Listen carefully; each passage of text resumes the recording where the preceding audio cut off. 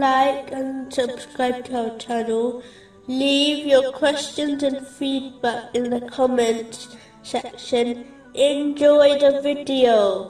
Moving on to chapter 84, verse 21. And when the Quran is recited to them, they do not prostrate to Allah. A narration found in Imam Munzari's Awareness and Apprehension, number 30, advises that the Holy Quran will intercede on Judgment Day. Those who follow it will be led to paradise, but those who neglect it will find that it pushes them into hell. The Holy Quran is a book of guidance. It is not merely a book of recitation.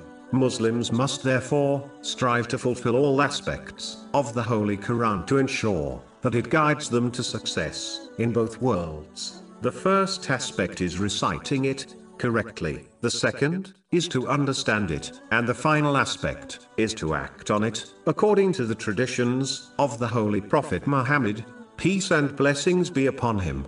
Those who behave in such a manner are the ones who are given glad tidings of right guidance through every difficulty in this world and its intercession on the Day of Judgment.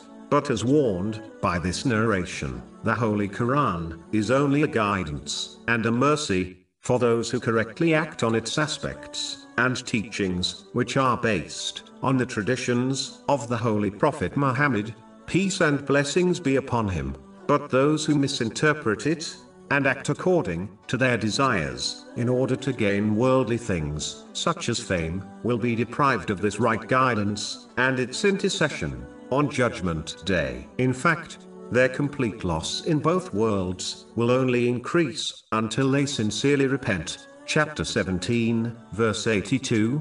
And we send down of the Quran that which is healing and mercy for the believers, but it does not increase the wrongdoers except in loss.